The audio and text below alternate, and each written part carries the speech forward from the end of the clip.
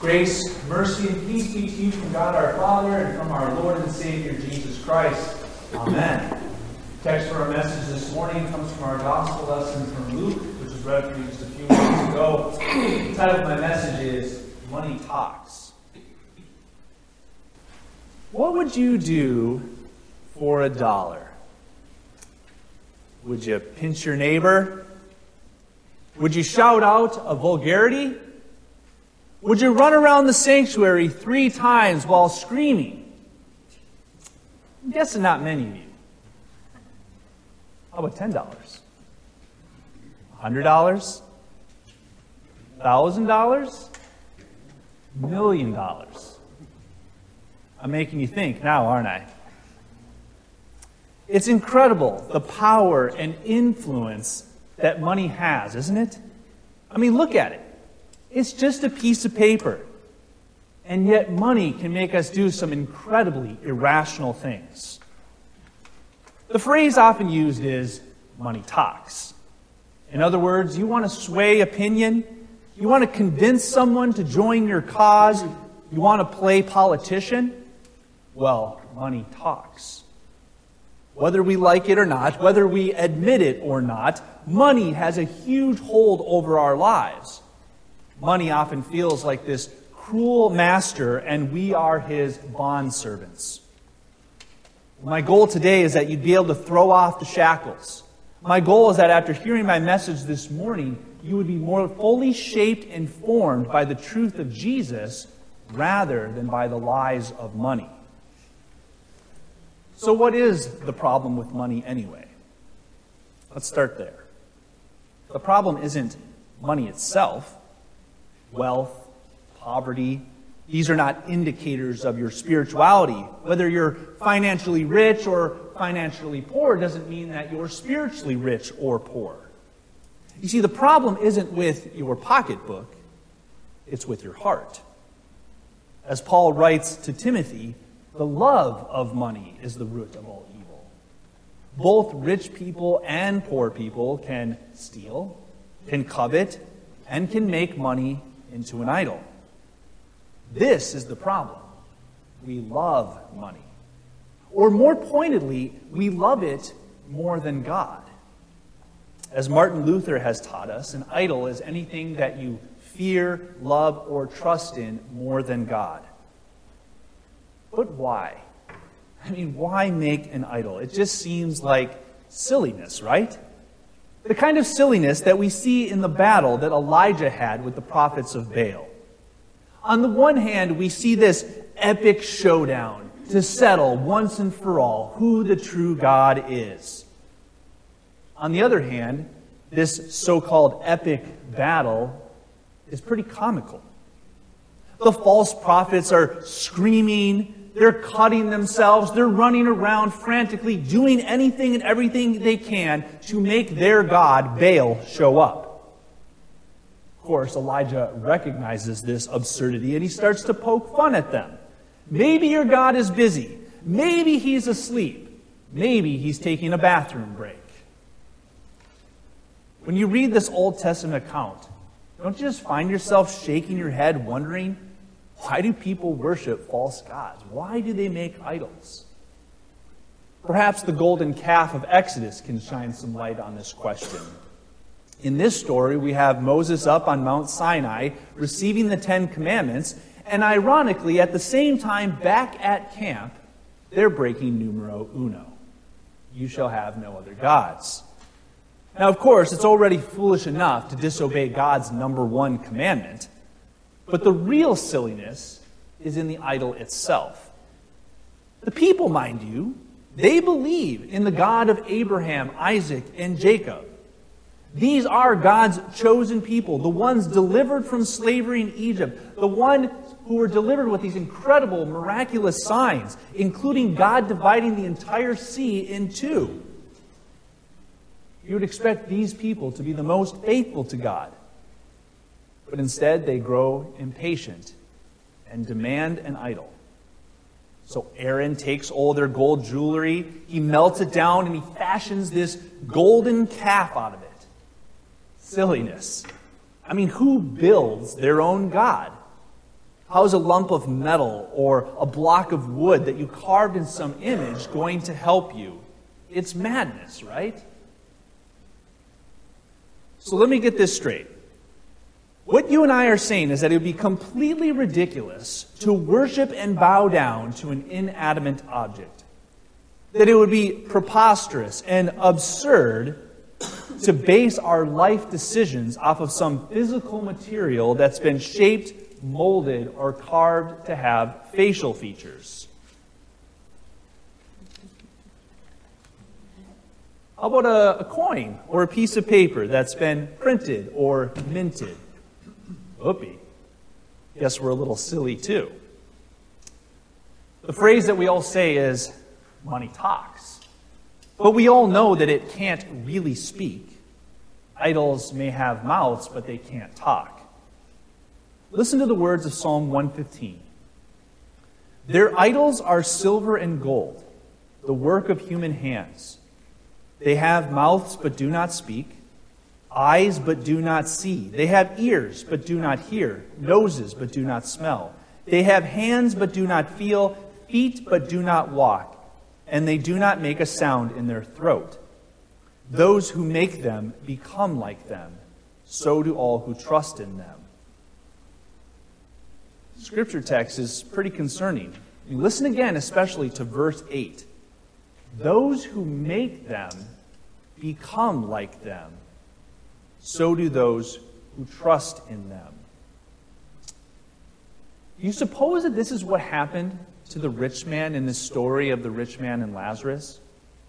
Did he become like his own money, like his riches? Did he become like the idol that he was fearing, loving, and trusting in? I mean, think about it. The rich man has eyes. But does he truly see Lazarus? Can he see this poor man suffering right in front of him, just outside of his own lavish home? The rich man has hands, but can he use them to serve? Now, granted, Jesus' story is short with very few details, but it's pretty clear that the rich man makes no effort to help poor Lazarus. The story says that Lazarus desired to eat the scraps that fell from the rich man's table. It doesn't say that he actually received any. And then it goes on to say that the dogs came and licked Lazarus' sores.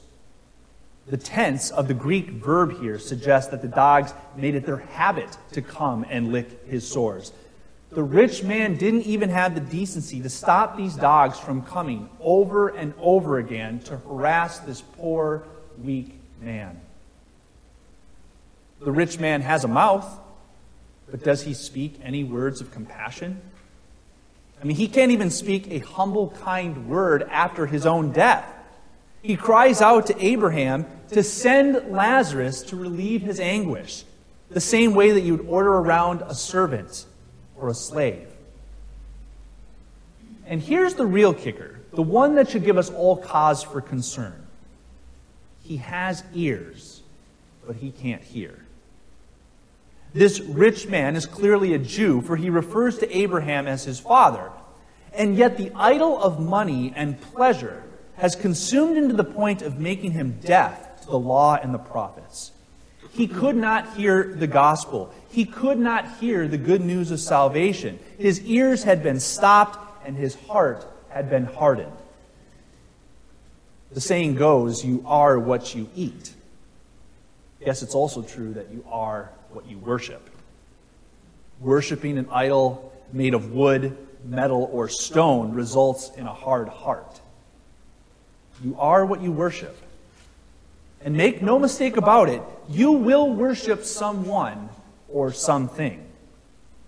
We shake our heads at the biblical characters who crafted their own idols and worshiped their false gods. We scoff at those that we witness today trusting in magic crystals and reading their horoscopes. And we're scandalized by people who seek to save the world through politics, TikTok videos, or sharing their preferred pronouns. But we shouldn't be surprised, because ultimately what we are witnessing is expected human behavior. They're seeking someone or something to trust, fear, and love. We were made to worship. We are creatures made to be in a relationship with our Creator. Ecclesiastes 3:11 says, "He has made everything beautiful in its time. Also, He has put eternity into man's heart." You and I will worship. It's inevitable. It's just a matter of what. And money is vying for that top spot. We know that money can't talk, but it does have a voice. The devil, the world, and our sinful nature give money its fiery, tempting tongue. The world says money is the most important thing. You got to get a good job so that you can have a lot of money. You can't have children yet. You don't have enough money. And you definitely can't have more than 2. That's all right if you take a little off the top, if you cut a few corners, if you bend the rules. Sometimes that's what it takes to make money and be successful. The devil says that money will make you powerful and in control.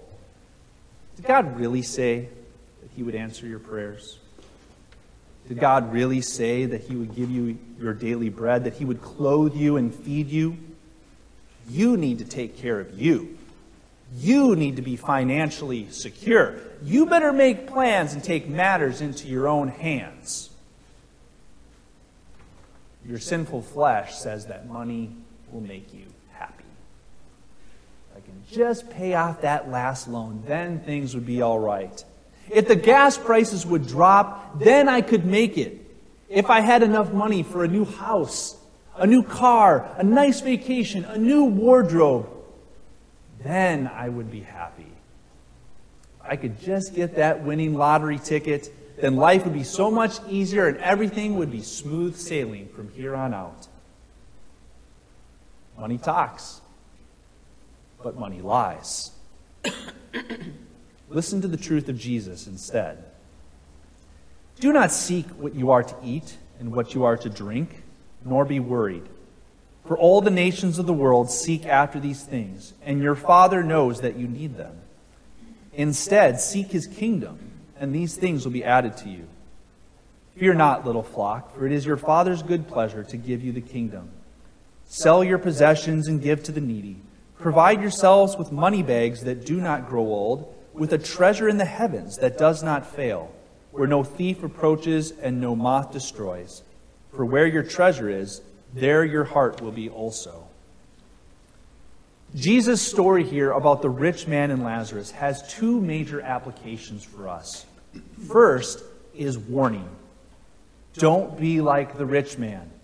Don't be consumed with luxury and lavish living. For this sort of life is empty. It is a life that will harden your heart and it will lead you away from God. Second, Jesus says to you through this story, you're not the rich man. You are Lazarus. The name Lazarus means one who is helped by God. The Lazarus of this story is poor, weak, unable to help himself. He doesn't even have the strength to ward off the dogs. It is a dog-eat-dog world out there. And people often use their money for power and greed. And you, dear Christian, often find yourself being abused, oppressed, and mistreated. But take heart. You are Lazarus. You are one who is helped by God. You are Lazarus, the one who trusted in the God. The one who heard the law and the prophets. The one who heard the word of God and believed. The one who was raised to new life and brought into God's heavenly paradise. It seems simple, right? Trust Jesus and you'll be good. But the devil won't stop. The money won't stop talking.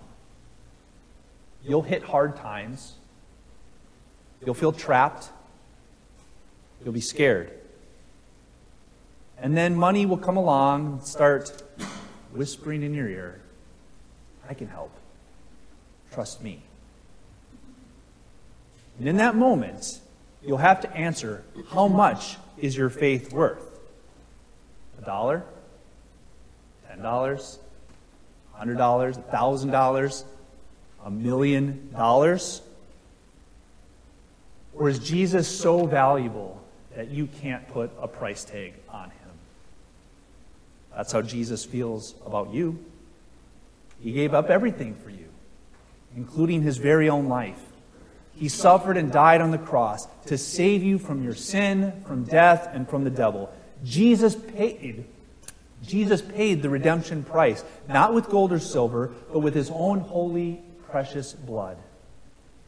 As Jesus says in a very short parable, the kingdom of heaven is like a merchant in search of fine pearls, who, on finding one pearl of great value, went and sold all that he had and bought it. You are that pearl. And don't let the world, the devil, or your sinful flesh tell you any different. That is God's truth. You know, it's funny, throughout the ages, money and power have been used to try and suppress the truth, to try and suppress the Word of God. But they'll never succeed. Just look at how we track history. BC and AD, before Christ and Anno Domini, in the year of our Lord. Now granted, secular forces have changed to BCE and CE, before the Common Era and the Common Era, but regardless of the terminology change, we still track all of history around what? The life of Jesus. Look at the war on Christmas. Pressure has mounted to say happy holidays instead. Yet most people still want that Christmas vacation, and they still want to celebrate around what? The appointed time of Jesus' birth. And look at the crucifixion itself. The religious leaders wanted to snuff out Jesus' voice. He needed to be silenced. But the message of the cross still speaks loud and clear to us today. God died for you. God loves you. God forgives you. God gave everything for you.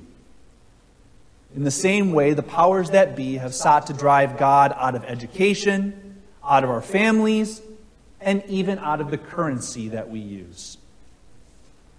It's ironic, isn't it? A simple piece of paper. It can cause so much pain, so much sorrow. Inheritance fights, jealousy, discontentment, debauchery, divorce, and other broken relationships. And yet, when I pull it out and I look at it, I can hear exactly what God wants me to hear. In God we trust.